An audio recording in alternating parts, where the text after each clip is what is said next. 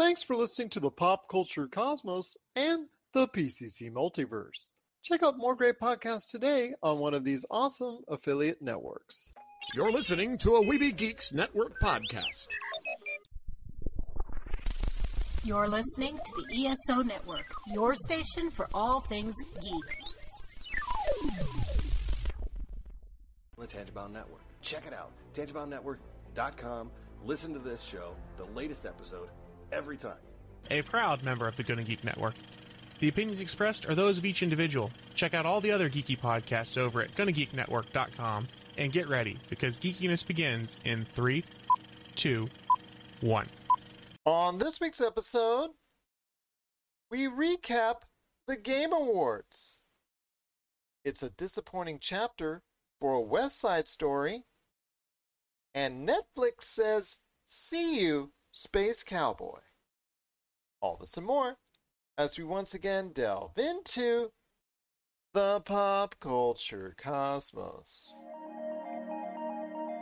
Welcome to the Pop Culture Cosmos. And we're back with another episode of the Pop Culture Cosmos. This is Gerald Glasser from Pop Culture Cosmos, Game Source, Inside Sports Fantasy Football, and the Lakers Fast Break. We truly appreciate everyone out there listening to all of our shows. And if you can, please give us a 5-star review on Apple Podcasts.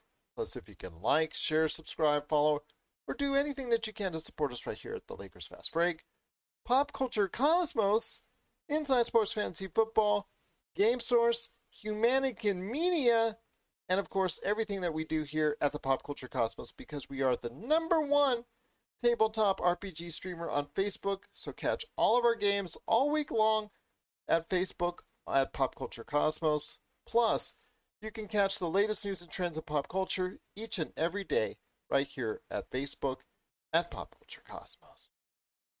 But it wouldn't be a Pop Culture Cosmos without my good friend. He is our own Matrix Awakens from Pop Culture Cosmos. You got to go ahead and catch everything that he's doing today at popculturecosmos.com, plus his great things that he does as part of the Pop Culture Cosmos, including his great shows, Topicocalypse and the Super BS Gamescast, plus his amazing book, Congratulations, You Suck, which you can get right now at Amazon and Barnes & Noble. It is my good friend. It is Josh Peterson. What's up, man? Hey, just sitting here trying to enjoy the Christmas season a little bit, but finding that I am far too busy to enjoy any of it. So I hear you. Taking it in stride, you know? I hear you indeed, my friend, but we are going to go ahead and knock out another great hour of pop culture content. We truly appreciate everyone around the world that listens to us on radio and podcast outlets worldwide for joining us. Got a lot to gather in there for this week. My friend has only got a couple weeks left with us before he has to go on paternal leave, so I want to make it enjoyable as I can for him because we've got some great conversations. Before we go ahead and talk about anything else, and we set up everything else for today, including talking about the box office weekend, which had some disappointing results, Netflix canceling a very divisive show in Cowboy Bebop, and the internet has really wreaked havoc on that. Talking a little bit about what's coming up this week with The Witcher and Spider-Man and MacGruber, two major deaths in pop culture, and the Game Awards, of course. We're going to recap that. I want to go ahead and hear your thoughts on Halo Infinite because you had a chance to spend some time with it. So let me know your thoughts, my friend, on Halo Infinite. I really like this game. Okay, first of all, let me just break down some things, all right? The opening missions, really cool. It really does feel like a bigger game, like all the linear aspects of what happened before. I know they started to open up a little bit with Halo 4. Halo 5 became a little more linear, but they had talked about this game being a lot more open, and they really did deliver on that point. It's fun. It's not a 10. I think it's deserving of the 9s it's getting, though. I mean, it just, even though it's so great, it still feels like something's missing from it. But having had a chance to play it, like, they do a good job, like, narratively too, like making you start the game, you're floating through space. They give you a brief, like, introduction to the fight with, like, Atriox and all that. introduction to the Banished, you get picked up. They just like give you little crumbs throughout the story without really like giving you all the detail. You know, they don't Yeah. spoil it for you. They keep you clinging to that narrative as the game progresses. I'm about 3 hours in right now. It looks like I'm someone who likes to do all like the side quests and stuff, so it's You probably can gonna have take me- that story OCD, as you said. Yeah, exactly. So it's probably going to take me a long time to get through this game. I mean, I'm sure I've heard people are playing through in like 7 to 8 hours, but it's probably going to take me anywhere from like 12 to 16. But okay, I'm sorry. I'm going off the chains here. I'm just excited to go back to Halo. And you know, you get into this first level where you're going through the ship trying to free yourself from this Star Wars like tractor beam. The ship itself is huge. You know, there's like all these places you can go, all these enemies coming at you. I'm playing it on normal right now just because I don't have the time. I'll probably go back through and do heroic and legendary next, but I want to enjoy it for what it is first. But it's still challenging. There's a lot of places to go. The ship is huge that you start out with. Like those opening missions, I don't know where, like on Kotaku, they're saying that like they're not good or they're stale or whatever, but I thought they were great, you know, and there's enemies coming at you from all sides. There's debris flying all over the place. It's a very, very active level. It's fun. You do those first two parts, like one of them you're floating in space. Like it's a genuinely good build up to those moments where you actually come out onto the ring. So once you get on the ring, they have the maps divided up into sections, and you can. It's called Zeta Halo, isn't it? Zeta Halo, yeah. Like at this moment, I don't really know much about it. I know that it's broken, right? And you picked up this new AI, and she was supposed to delete Cortana, but something happened, and you're trying to figure out what's going on. The coolest part about this so far is that the map is broken up into pieces. So it's like it's open world, but it's not like super open world, you know, like it's not, you don't have the freedom to go anywhere you want to right away. You have to kind of stick within the confines of where the game lets you go at first. So you go to this place and they have all these little side quests, and you can like defeat the Banished at their outpost. You can go rescue UNSC soldiers and they'll follow you into battle. So it makes it easier to fight these people at these outposts. And as you go, there's like random Banished spread out throughout the map. You can destroy all the comm towers where there's like propaganda coming through. There's a lot of extra stuff on here. And the rewards for doing this stuff is you get data pads that help uncover more of the story. And you also get these Spartan cores, which lets you upgrade your armor. So going out the gate, you know how in like Halo 2 and 3, like your shield feels like it's powerful, right? Like it takes a lot of bullets to really get that, you know. In this one, your shield is not powerful. You have to get these Spartan cores, and it helps you build up your shield. So anyways, that's about where I'm at. My favorite part, though, about this game, like I do love the grappling hook. It kind of lets you swing around like Spider-Man. Like You it makes and everybody else that has been playing it.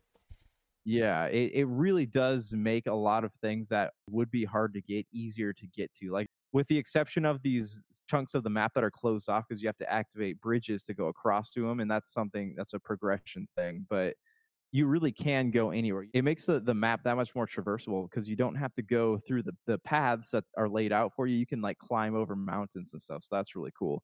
But you know, I will say my favorite part about this game so far is that it's beautiful. Like it feels like I'm walking around this like state park, you know, where there's like big trees and everything, and like you reach the top of these cliffs and the soundtrack plays. You know how like they did that in Skyrim, like when you got to the top of a mountain or you're in this like calm lush meadow, this like really calming music plays and just makes you feel really good. Like that's what Halo Infinite does, and I really appreciate that. Anyways, I'm sorry, my review thus far is all over the place, but like I'm enjoying my time with this game, and it feels good to go back. I am hoping that as we go on, the narrative is going to be satisfying because the gameplay delivers, the soundtrack delivers. Like it's truly a great game. The only thing that could ruin it for me at this point is how good the story is when it's done. Do you have any thoughts out there on Halo Infinite? I know that's been out in the wild, the campaign, for about a week now. Please let us know, popculturecosmos@yahoo.com. We'd love to hear your feedback on everything that's going on with Master Chief, Zeta Halo, the whole 9 yards, Banished, everything else included in there. Please let us know your thoughts on Halo Infinite at Pop Culture Cosmos on Facebook, Twitter. We're on TikTok. We're on Instagram, all over. Plus, of course, popculturecosmos@yahoo.com. Want to give a big shout out to our good friend and former guest on the show. He's always welcome back as well, Einar Haraldson. Want to give you a big shout out, my friend, and wish you luck on your latest picture that you are a part of. So Everyone out there, please check out No Time to Think when it hits theaters and on VOD. Please go ahead and check it out. He has a good role in it, and he's very excited about that upcoming project. So please go ahead and check out the movie when it rocks Switzerland and worldwide to theaters and VOD. But we've got a great show to talk about, including the latest box office reports, my friend. I want to ask you this.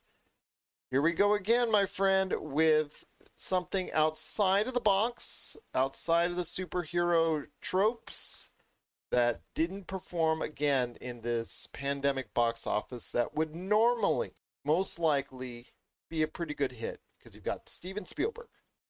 You've got a retelling of a classic, very popular movie musical. And you also have a movie that has garnered tremendously good reviews.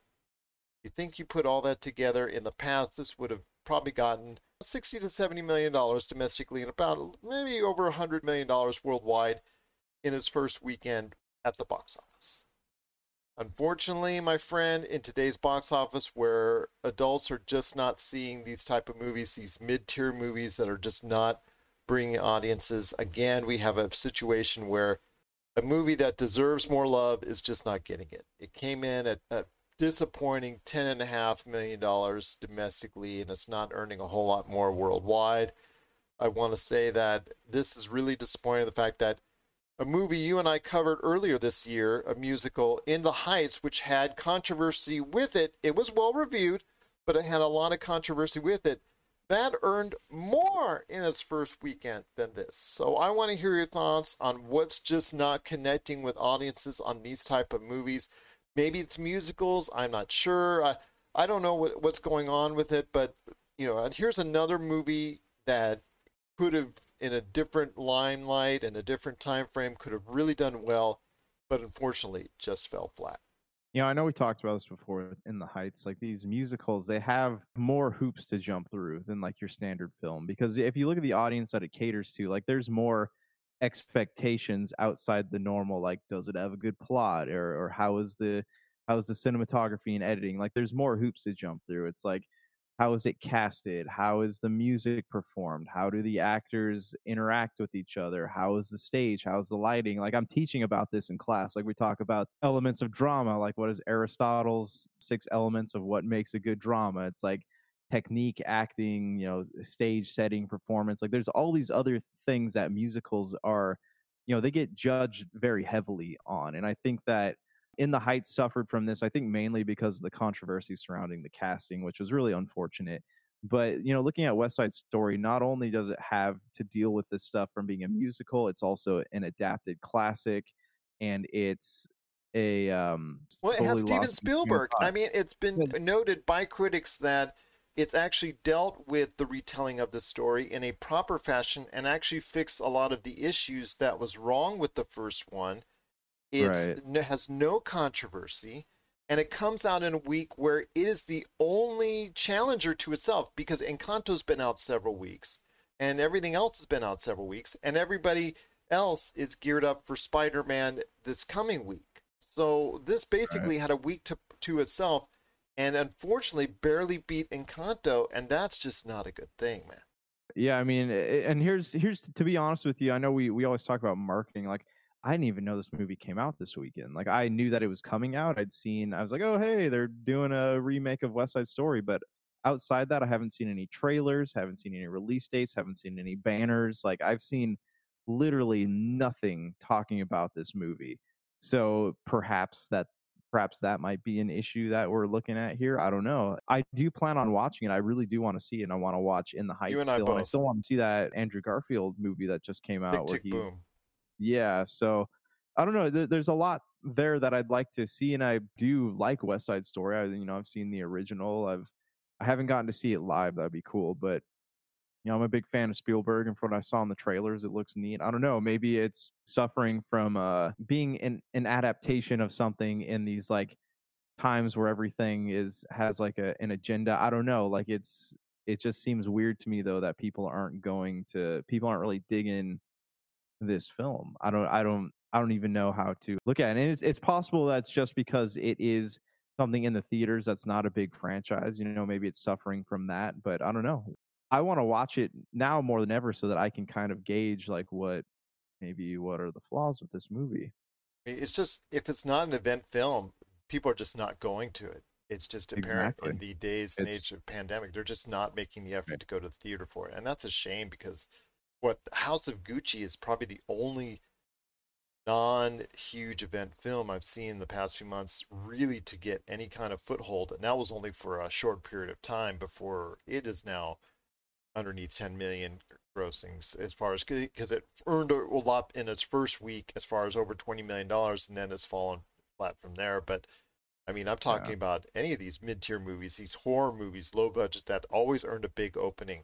All these movies that, were basically are the foundation of what the box office is all about, they're not hitting. And all you have left is just the event movies and the superhero movies, that they're the only ones that are earning any kind of money at the box office. They're the only ones right now that people are actually going out to see. And that's, to me, is a shame.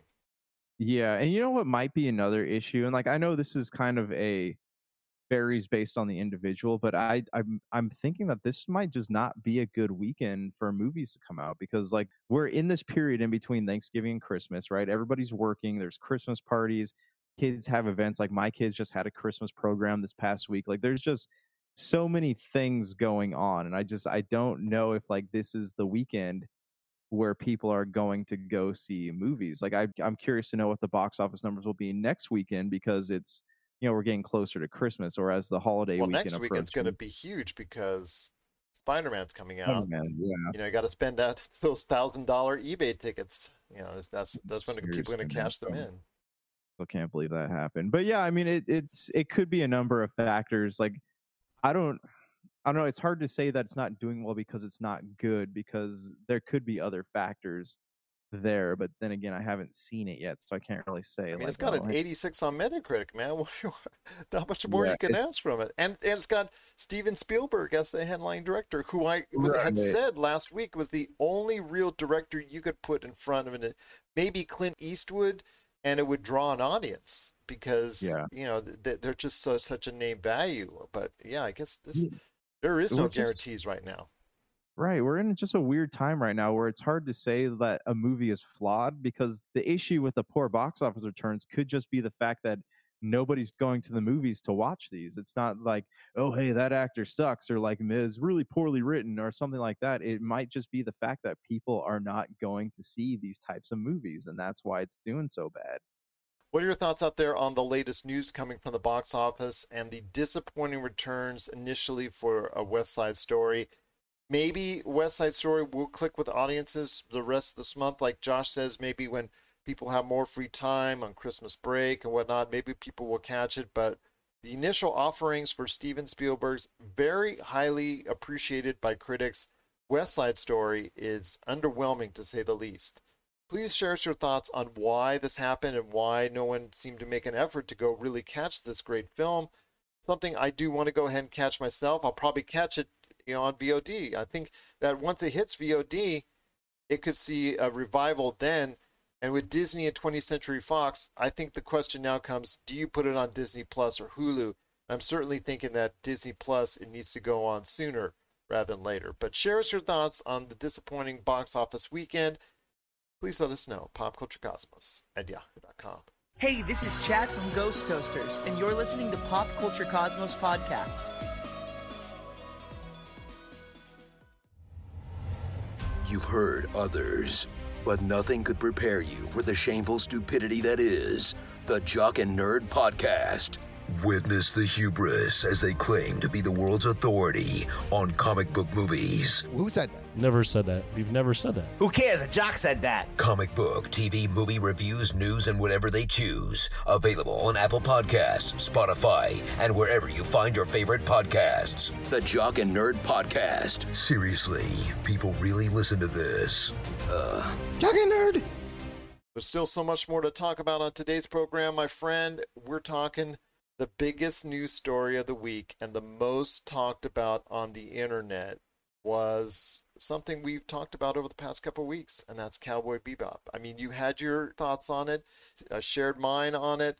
You said for you it was worth the watch up until the last episode. With me, I thought it was a good watch all the way through. the word coming out, very divisive amongst fans to individuals who hadn't or weren't familiar with the anime. It just seems like it was just this divisive thing, and critics were overall not very favorable of it. Some liked it, most didn't like it, but the show itself had been watched by 74 million viewers. So you can't argue with that. Now, maybe the decisions that came from Netflix stem off the fact that they weren't watching it all the way through, but Netflix decided this week to cancel Cowboy Bebop after only being out and available for a little over 3 weeks. I want to hear your thoughts on this, my friend, because you, again, are more familiar with the anime than I am. This is something that I'm really finding disappointing that they're not giving this a second season. I thought, again, I am very high on this show. I thought it was really good. It had some flaws. I thought the actors, especially Mustafa Shakir and Daniela Pineda, were extremely well placed as far as for their characters. I thought they were outstanding as Jet Black and Faye Valentine. John Cho, he was all right. Take it or leave it on that one. I think that was probably an issue. I heard like old guy cosplaying and things of that nature as far as jokes continuously on that one. But Cowboy Bebop for me was a very good experience all the way through. I was interested all the way through. I understand that people at the same time were loving Arcane, the League of Legends series, which has earned tremendous praise and a season 2 renewal from Netflix right away. But I'm just very saddened because there is so much reaction on the internet. There's nothing that has equaled it in the past few days in regards to this. So I want to hear your thoughts on Netflix canceling Cowboy Bebop. Yeah, okay. So as I'm watching this show, I started to like it a little bit more with every episode. You know, there's some places where it dragged, but for the most part, it was not an adaptation of the anime as much as it was like a retelling of those stories. And from that point of view, I really appreciated that. Like I appreciated in the anime, you know, Jet Black gets his time to shine a little bit, but in this one, they really like rounded out his character and his struggles with his daughter and with the ex-wife. And like, I really found that stuff interesting with like Mustafa Shakir was really good. I cannot stress how impressed I was with him.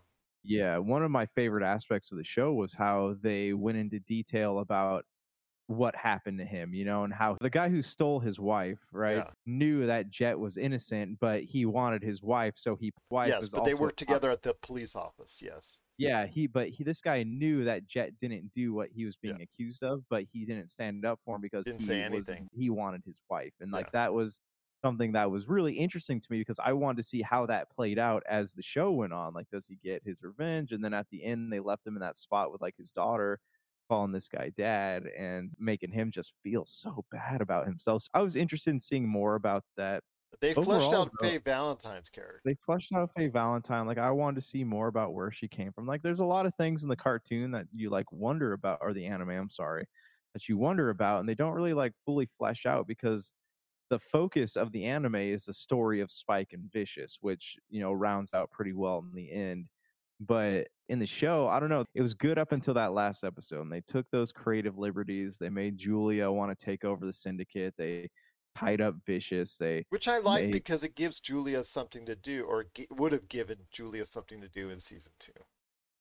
Yeah, but it also feels like it would have been just like a rehashing of the same story in season 2. Like, it would have been cool to have a bigger force in the universe in the syndicate. But anyways, we're never going to know where the show would have gone. Well, that's what I want to ask you. I mean, 74 million people did view this. If Netflix just releases the rights and cancels it, technically that makes it available to any other outlet out there or network or anything of that nature to go ahead and pick it up with Tomorrow Studios. So I ask you, could this or should this see the light of day? I think it should, but I don't think it will on some other platform. I think maybe an Amazon or another outlet should pick this up simply because of the fact that so many people actually took the time to see it. Yeah, and here's the biggest point though. Like, at right now, that's risky because you have so many people like talking about. It's very divided, like you said. You have, but it's talked about. No, there's no other show in the past few months that have had more. But now you're taking a show that is based on a beloved franchise and you're giving it a season 2, which it has not even gotten in the anime. And so like you have the ability to either make or break the way people view this property. And I think that that's going to be the tricky part if somebody ever picks this up. Like you are literally holding a huge card that is already doomed to fail based on like people saying, oh no, don't adapt this, leave it alone, and that's why I think Akira has gone through so many hoops over the years, is because people are afraid to touch it. Yeah, but Netflix is going to be doing One Piece and other anime properties as far as live action adaptations. I mean, come on, man. This is something that, you can't buy this kind of press. And it took them getting canceled in order to get this kind of reaction out of people. Because this is not something where like 10 or 20 people, or you see a few likes or dislikes or tears. You're seeing hundreds of different reactions. Our post this week at Facebook at Pop Culture Cosmos, it is by far and away the most reacted to post of anything I did this past week. Yeah, and I've been getting pop-up notifications of people commenting on them. And what's the most interesting part about this to me is the fact that it was canceled so soon after the show came out. Like that was something that just it blew my mind. Like maybe something went on behind the scenes, I don't know, but everyone's blaming it on like woke culture or just the anime adaptation, don't touch the classics. Like there's all these different excuses going around the internet about why it got canceled, but I feel like just because of the speed it was canceled at, there's maybe something else going on behind the scenes. Maybe there's a contract issue where Netflix wasn't allowed to make material past the first season based on the contract with the company that made the original show. I don't know. It seems very interesting. And I'm curious if because of all this publicity, Netflix will go back and say, okay, well, maybe we will make a second season, or if somebody else will pick it up. If I was Amazon or another outlet, Hulu, or someone that can post that kind of edgy stuff that's out there, I would seriously consider it. Absolutely seriously consider it. Sure. Even if it's terrible or if it's just another season of it, just to get that kind of reaction. I mean, because you're talking at least even half that kind of interest into it will bring new viewers to your outlet. And even the people who are like, oh, it's going to be so bad, they'll watch it just so that they can comment on it. So it's like a car crash. You just can't stop watching it. But right. I want to hear your thoughts out there. You've heard us, but I want to hear you on Netflix's cancellation of Cowboy Bebop. Are you sad or are you glad that Netflix quickly pulled the plug on Cowboy Bebop after only 3 weeks on the air? Please let us know, popculturecosmos@yahoo.com, and let us know if you're going to go ahead and catch the entirety of season 1 now that it's, you already know it's Fade. And if you want to see it pop up somewhere else, please let us know, popculturecosmos@yahoo.com. But before we hit the break, my friend, I want to go ahead and cover just a few things before we hit the break, because we've got the back half hour devoted to the Game Awards. I want to hear your thoughts on this real quick. Spider-Man No Way Home, The Witcher, MacGruber. I wonder which of these 3 properties that are coming out on the 17th is going to get the most attention. We know about Spider-Man No Way Home, my friend. I know you said you wanted to go ahead and share some thoughts on The Witcher Season 2 coming up the 17th on Netflix. Sorry, MacGruber on Peacock, but, what can I say? We're all dying to see MacGruber. It's going to be like the best show of the year. Yeah, so The Witcher. I have seen that some early reviews are coming out, and early reviews for episodes like 1 through 5 or 6 have been given a 7 by IGN. And not that I really trust things that IGN says, because they've gotten really snobby with their reviews. And, I don't like review culture anyways, but I don't really have any expectations for The Witcher Season 2. Like, I've loved what they've put out so far, and to me it feels like Lord of the Rings. Like, a lot of people hated The Hobbit, but I was just happy to go back. It's got a 75 overall on Metacritic, so people are just saying it's pretty good. Not great, but pretty good. I mean, and I think that's all it needs to do, because it has such a huge following. That's all it needs to do. And just like that, on the HBO Max, terrible reviews. It's getting like a 56 right now, but that is the most popular show ever to debut on HBO Max. So people sometimes just, like you said, critic culture, they'll bypass it, but this is getting not too bad reviews for season 2. So I'm expecting good things. And, Henry Cavill's going to brood all over the place, and he's going to slice up a few CGI monsters. And there you go, man. There you go. What more can you ask? all you can ask for. Yeah, I mean, as for expectations, I don't have any expectations. I think that's what excites me the most about The Witchers, because I'm about to start book 3, but like for the most part, just enjoy being in that world. I don't really care what happens or how it happens. What are your thoughts out there on the upcoming week for Spider-Man No Way Home? A lot of people are excited to see. They've got their tickets already in hand. Maybe some people even bought those tickets on eBay for $1,000 plus.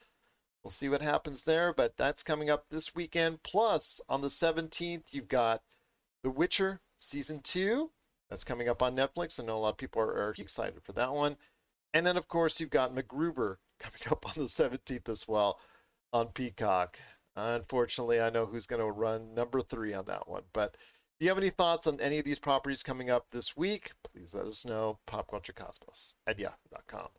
When we come back, we're going to be talking everything that we saw in the Game Awards and pay respects to 2 great icons of pop culture on the back end of the show as well. This is the Pop Culture Cosmos. And if you're ready to talk toys, I haven't stopped talking toys. Let's get to it. it's the Jay and Rob Toy Show, and we're back for Season 2 for 10 more episodes of toy talking goodness. And this time, we talk Marvel figures, we talk DC figures, Holy Grails, playsets, what-if scenarios, and so much more. But we're not alone. We've brought a few friends with us this time.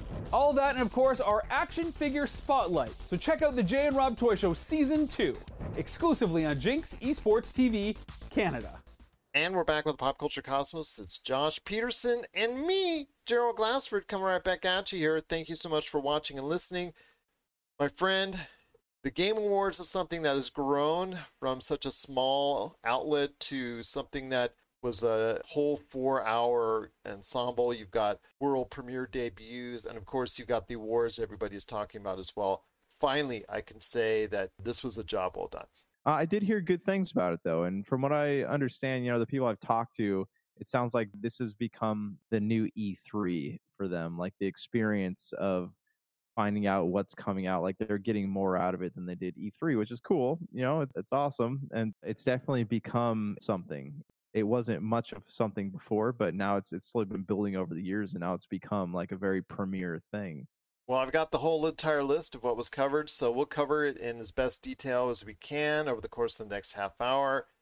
I want to go ahead and start off with the Halo TV series and Sonic the Hedgehog 2 movie announcements. Your thoughts on each? For Sonic the Hedgehog, yeah, I mean, it looks like it's more of what we got with the first one, except they got Tails in this and Knuckles and Robotnik's back. I have a feeling that this one's going to be more like cartoony than the last one was, just based on the fact that it's not telling an origin story. It's not developing like human characters anymore. It seems to revolve more around the video game characters. Halo TV series coming next year to Paramount Plus. I know you and I are going to catch it. It looked exactly how I thought it would, kind of the way they portrayed Master Chief in the Forward Unto Dawn series. Yeah, I mean, I'm curious, like, where in the Halo universe it's going to cover. Are they going to do, like, origin story of Master Chief, or is this going to be post-Infinite? But I haven't gotten to the end of Infinite yet, so I don't know if that's possible, but it looks cool. It looks like something. I don't know. I mean, I don't hate what I saw, so it's definitely something I am going to be tuning into when I get the opportunity. But it is Halo TV series coming to Paramount Plus. The Matrix, in preparation and the marketing, as they mentioned in the demo itself, has its own Matrix Awakens with the Unreal Engine 5 experience. Did you get a chance to check out some of this? It's basically one long extended cutscene trying to show off the Unreal Engine 5, and then the rest of it, the game itself or the experience itself, is a walking simulator that you can make extreme adjustments to as far as the lighting, the graphics, the detail. You can play with it ad nauseum because of the fact it's just a showcase for Unreal Engine 5, and it's a walking simulator within the confines of a cityscape of the Matrix. So I want to hear your thoughts on this. I thought it was interesting. I'd love to see a real game made out of this. Unfortunately, they'll probably never do that, but I thought it was cool enough anyways. Yeah, it's a neat little gimmick. I mean, it kind of reminded me of back in the early 2000s when like new metal bands were putting out PlayStation 2 games inside their albums. Like you can put a separate disc and play around with different things. Like, yeah, I mean, it does look cool. I mean, it's been a while since we've had a Matrix game, and I guess what happens with anything Matrix related is going to rely heavily on how the Matrix 4 performs. Let's go rapid fire on this as far as the trailers are concerned. So I'm going to go ahead and do as best I can a job on this. So you tell me your thoughts, man. Tunic, indie game that's coming out that looks like a really cool, impressive Zelda clone with a fox. So tell me your thoughts on that, man. This has been a game that's been in development, I want to say, for the past 4 or 5 years. Because I remember seeing footage of this like a long time ago. It looks really good. It looks really interesting. Yeah, most definitely. It's something that I am interested in checking out, and it's something that people who have been following the game for this long are still keen to play it. King of Fighters 15. I saw a cutscene into an actual gameplay of it. I was not as impressed, and I was even less impressed with it once I saw another fighting game, which we'll talk about here in a bit. But King of Fighters 15, it's got its own niche of fans, but as a fighting game, I don't consider it in the upper echelon of fighting games. No, definitely not. Like, I'm surprised this franchise is still around. You know, there are people who like it. It's much like Virtua Fighter. Like, I didn't realize Virtua Fighter was still a thing, but there seems to be a decent following for it. The Texas Chainsaw Massacre, that's coming, I think, from the folks who brought you the Friday the 13th game. It's going to be something that I think is going to be in that similar vein where it's a group of kids or a group of people like battling against the Texas Chainsaw guy himself and vice versa. You play from either the Texas Chainsaw Massacre guy or the victims, you know, vice versa. So I want to hear your thoughts on this real quick before we head on to another game. Friday the 13th was highly successful, and I forget there's some ridiculous amount of hours logged into that game, but you know, if the Texas Chainsaw Massacre is anything like it, I think that it's bound for success. It has to be. Next on the list was a game that I really liked the kind of look and feel of it. Was Homeworld 3 with some really cool space fighting and battleship runs where you're fighting against a lot of other fighters and then obviously trying to attack the big space battleships after that and making them explode. So I kind of liked what I saw from Homeworld 3. It's got a really nice design.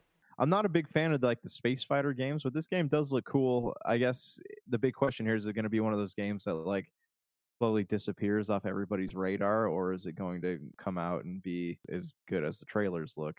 Next after that was a game based off The Expanse, which just posted its start of its last and final season, and I'm hoping to get Marcus de la Garza back on. Been talking with him. He's really excited for it, so I'm hoping to get him back on to share his thoughts on the final season of The Expanse.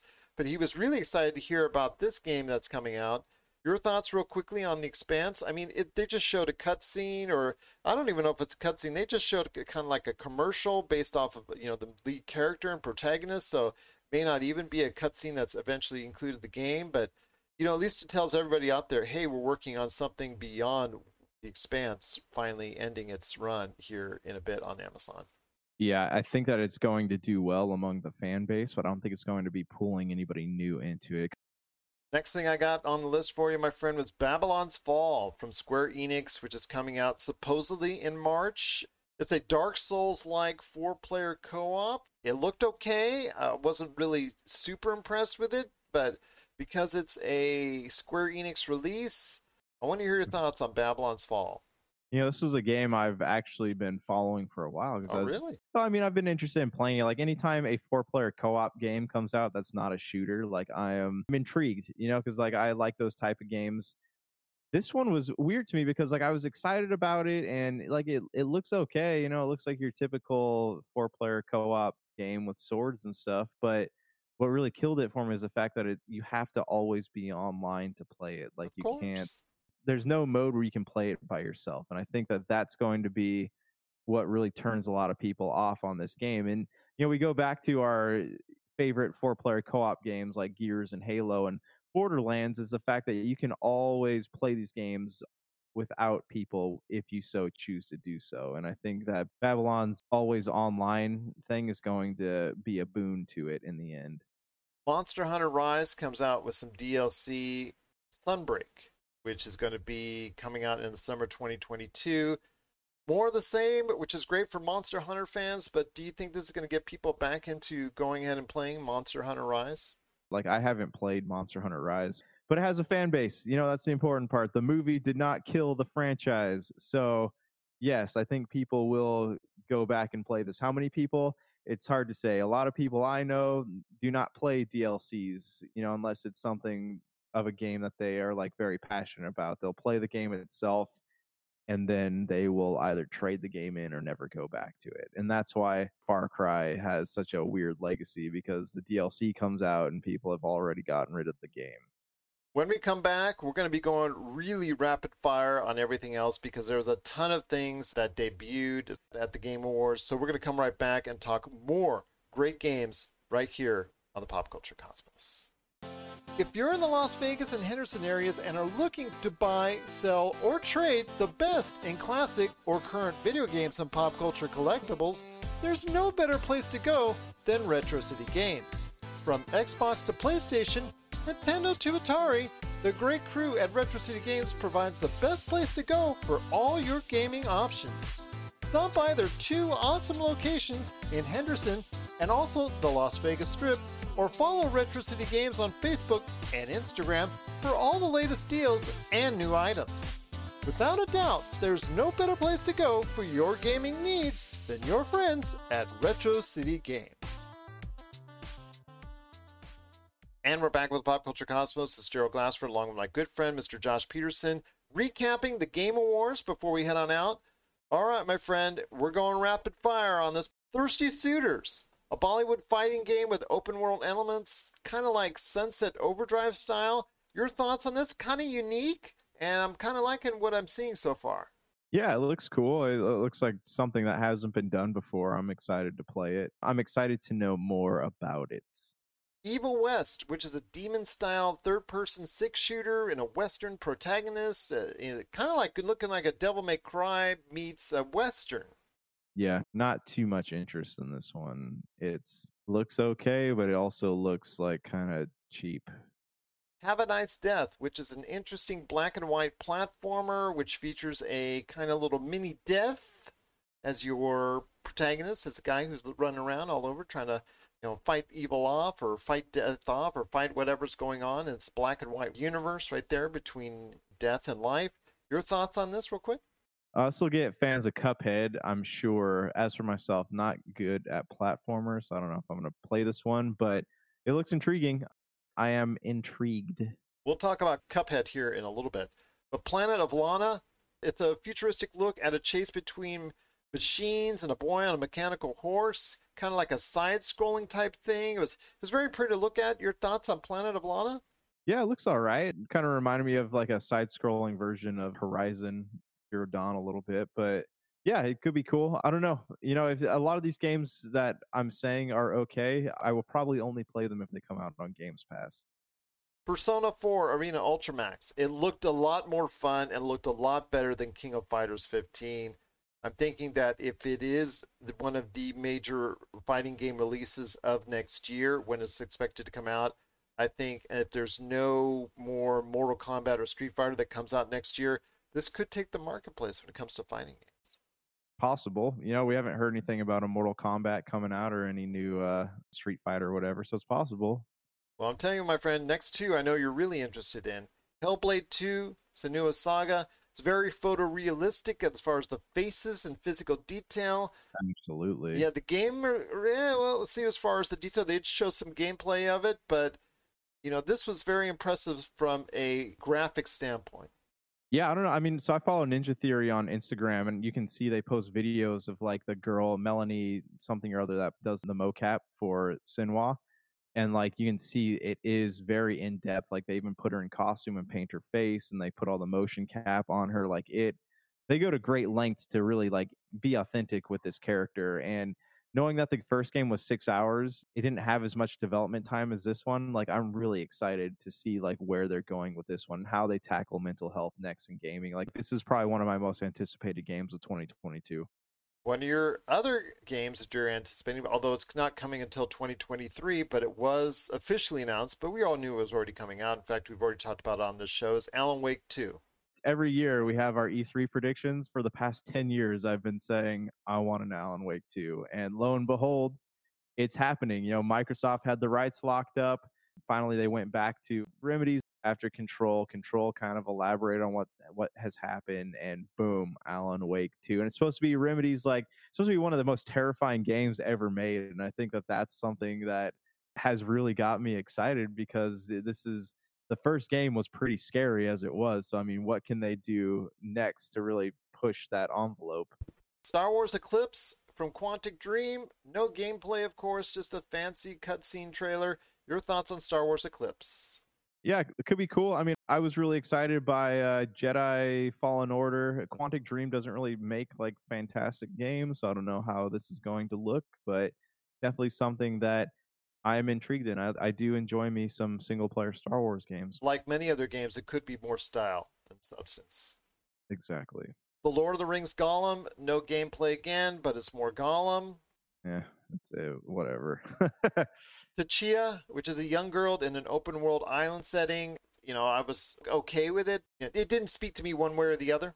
Yeah, and same. Yeah, not really interested. Star Trek Resurgence. I would love a new Star Trek game, and I was really interested when I first saw this, but by the time the end of the trailer happened, I realized that this doesn't look like the highest of budgets of games. Does this look like it to you? Yeah, it doesn't look like it's a big budget blockbuster by any stretch of the imagination, but Star Trek is not my thing. I know Big Dog likes it, and he's been playing Star Trek Online for a bit, so maybe he'll check it out, and we'll have some thoughts. Somerville, which is from the Inside and Limbo makers, looks really, really good. This is one of my most anticipated for next year, adding more camera views and perspectives, even over their other games. Somerville really looks good. Yeah, this one does look great. Rumbleverse from Epic Games. It's a beat 'em up where you're going against other people, and it's kind of like Super Smash Brothers in a Fortnite setting. Could this be their next Fortnite? I don't think there's going to be a next Fortnite, but could be something, man. I don't know. I'm not too interested in it myself, but could be pleasantly surprising. Elden Ring's next for us. Backstory trailer with no gameplay, just really getting into detail as far as the backstory on it. It's okay. Elden Ring, I know, was voted the most anticipated game at the Game Awards. I'm not really anticipating it, but I know a lot of people are, especially looking forward to more of the Dark Souls type gameplay.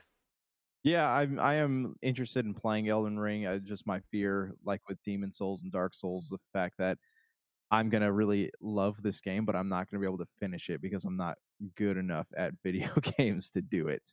Warhammer 40,000 Space Marine 2, another pretty much no gameplay, mostly cutscene type deal. It looks good. I know Robbie Ross, who loves the Warhammer series, who I spoke to last week on the Warhammer IP, really is looking forward to this. But it's going to, I think, just meet a niche for those customers and those gamers, but I don't know if it's going to reach out to anybody else. Yeah, probably not. Wonder Woman was announced from WB Games. Any interest in that? Yeah, they didn't really show enough of it to really garner my interest. Traditionally, like the Batman games have been pretty good. Maybe it'll be good. I don't know. I want to see more. Speaking of DC, Suicide Squad kills the Justice League. It was focusing on battling random enemy monsters, and then the Flash as a mini boss there for you. I kind of like this concept. I'm looking forward to this game. Yeah, it looks cool. It'll probably get pushed back again, but Rocksteady makes pretty good games, and yeah, it looks cool. When we'll ever get to play it is anybody's guess, though. Sonic Frontiers, possible semi-open world game? Yeah, this one actually looks pretty cool. I've been saying it'd be fun to have a game like this for a long time. Not to say that Sonic Colors was bad, it's just you have to evolve. That's why Mario 64 did so well. They opened up the world a little bit. So I think that having that potential of Sonic Frontiers could really bring Sonic up to a level not quite where Mario is, but close. Saints Row reboot coming out next year. They showed off a little bit of that. It looks fun, but will it have the same charm as the original? Who knows at this point? My brother likes that game, so I'll have to talk to him about it. Destiny 2, The Witch Queen. Will this get people back into doing raids in Destiny 2? Yeah, I mean, people love Destiny 2, and I know there's a lot of talk going around the internet about Bungie at this current time. So yeah, I mean, I think that anything's better than nothing when it comes to Destiny. Cuphead in the Delicious Last Course, aka DLC. They go to an island with a lot more havoc. More Cuphead, is that a good thing?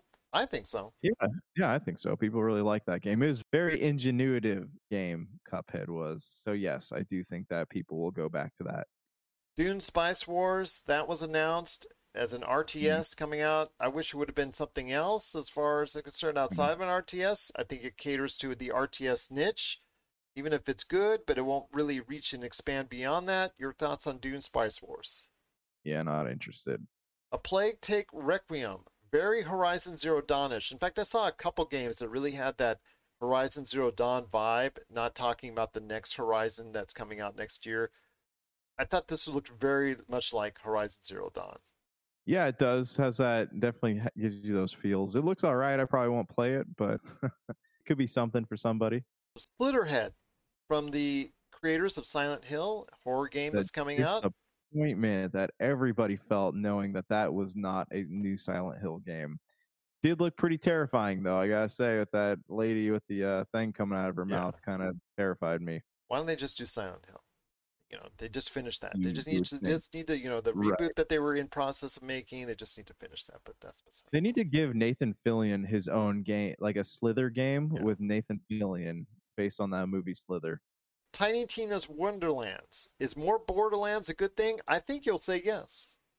I absolutely would say yes. And yes, I am looking forward to playing this. You can never have too much Borderlands, but I hope that the skill trees aren't as complicated as Borderlands 3. That kind of ruined that game for me.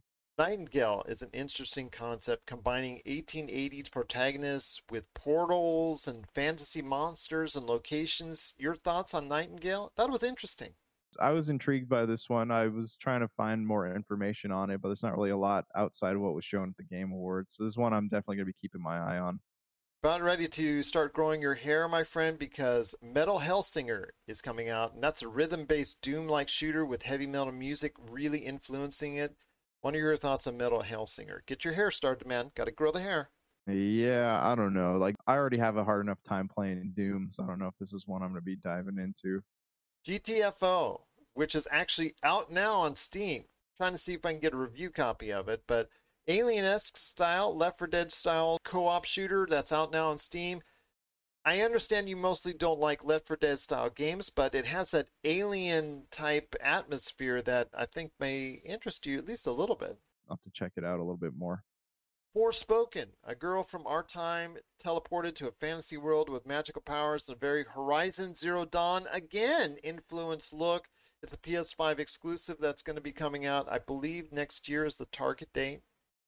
Yes, yeah, this is definitely one I do want to check out. It could be really bad, but this is one of the games they premiered footage of when the PS5 was coming out, so this is one I do want to check out for sure.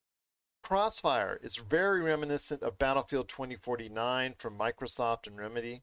Yeah, probably not gonna do this one. This one's a multiplayer game, isn't it? Looks like it.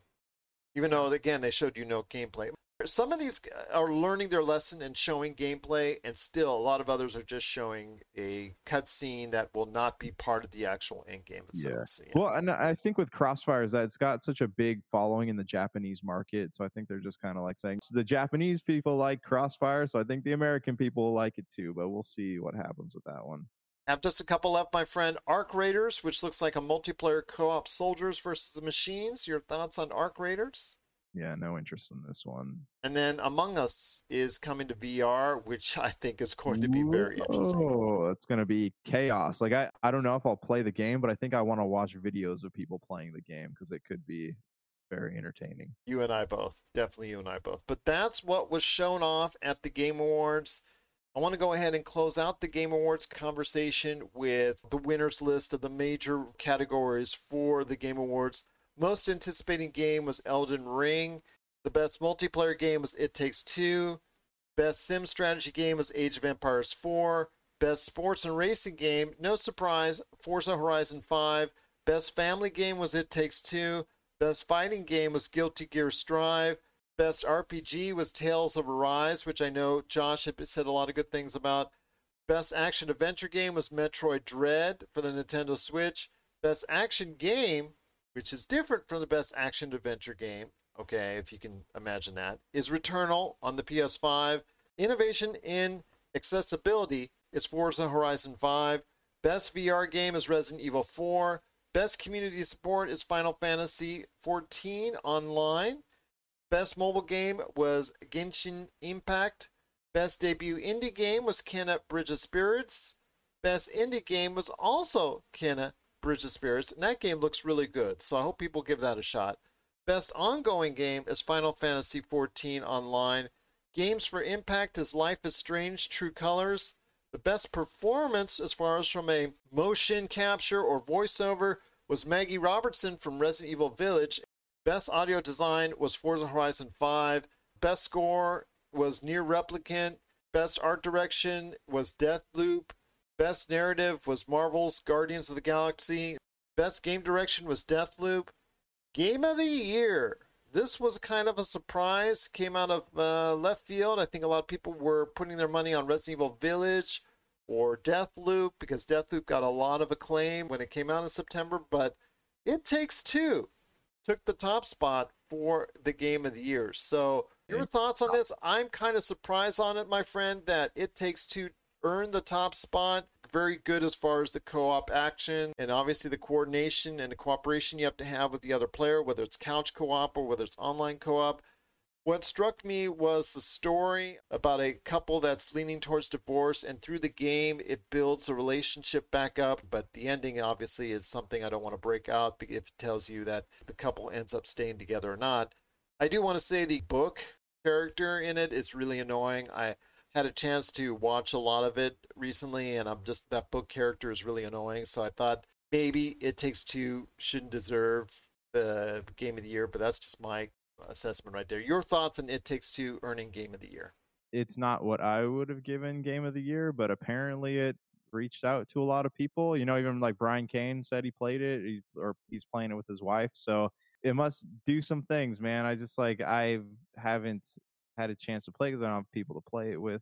It's hard when a Game of the Year is a co-op only game because then you don't really, not to say they shouldn't win, but it's hard for like the average gamer to say like, oh, hey, yeah, that was definitely worth the choice. Because I would have given Resident Evil Game of the Year. I would have actually strayed to Chivalry 2, personally, as the Game of the Year as far as it's concerned. Had it been even nominated because I know it's very highly received, or I know a lot of people are talking about Hitman 3. I know with you, Forza Horizon 5.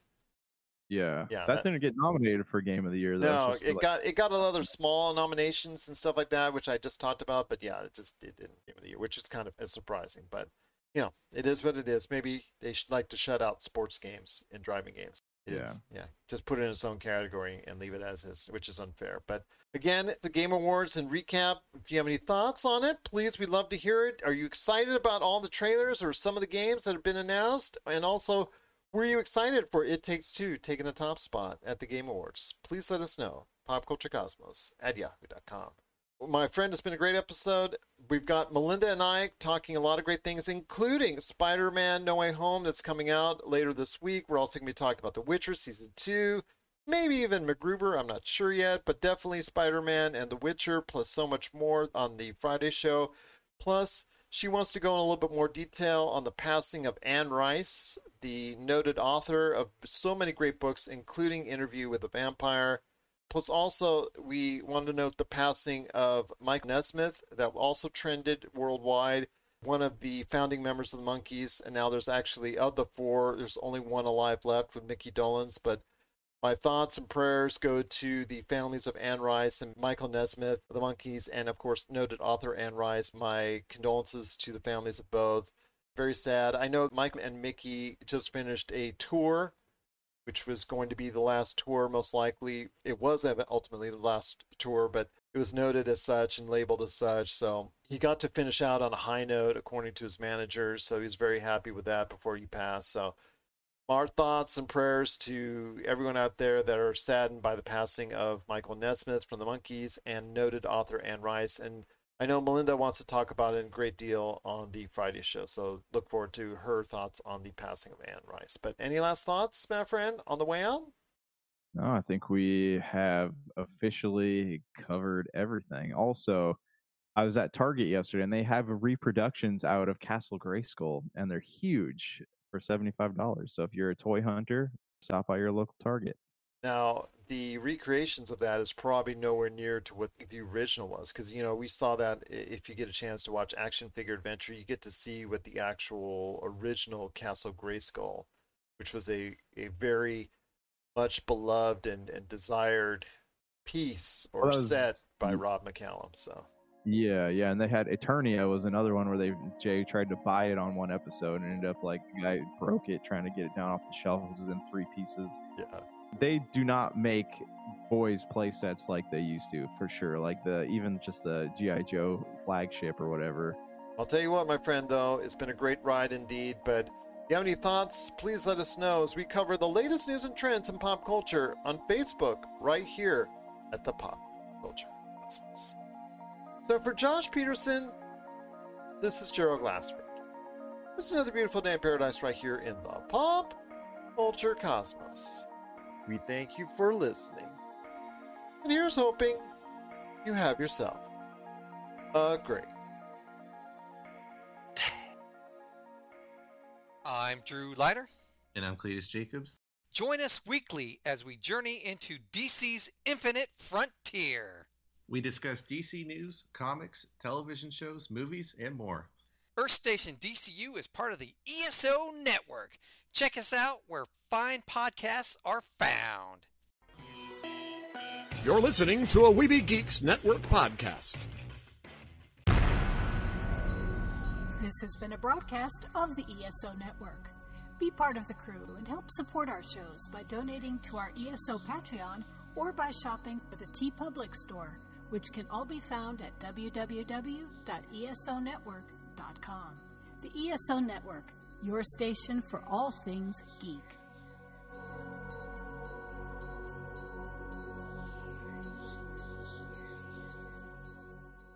Tangent Bound Network.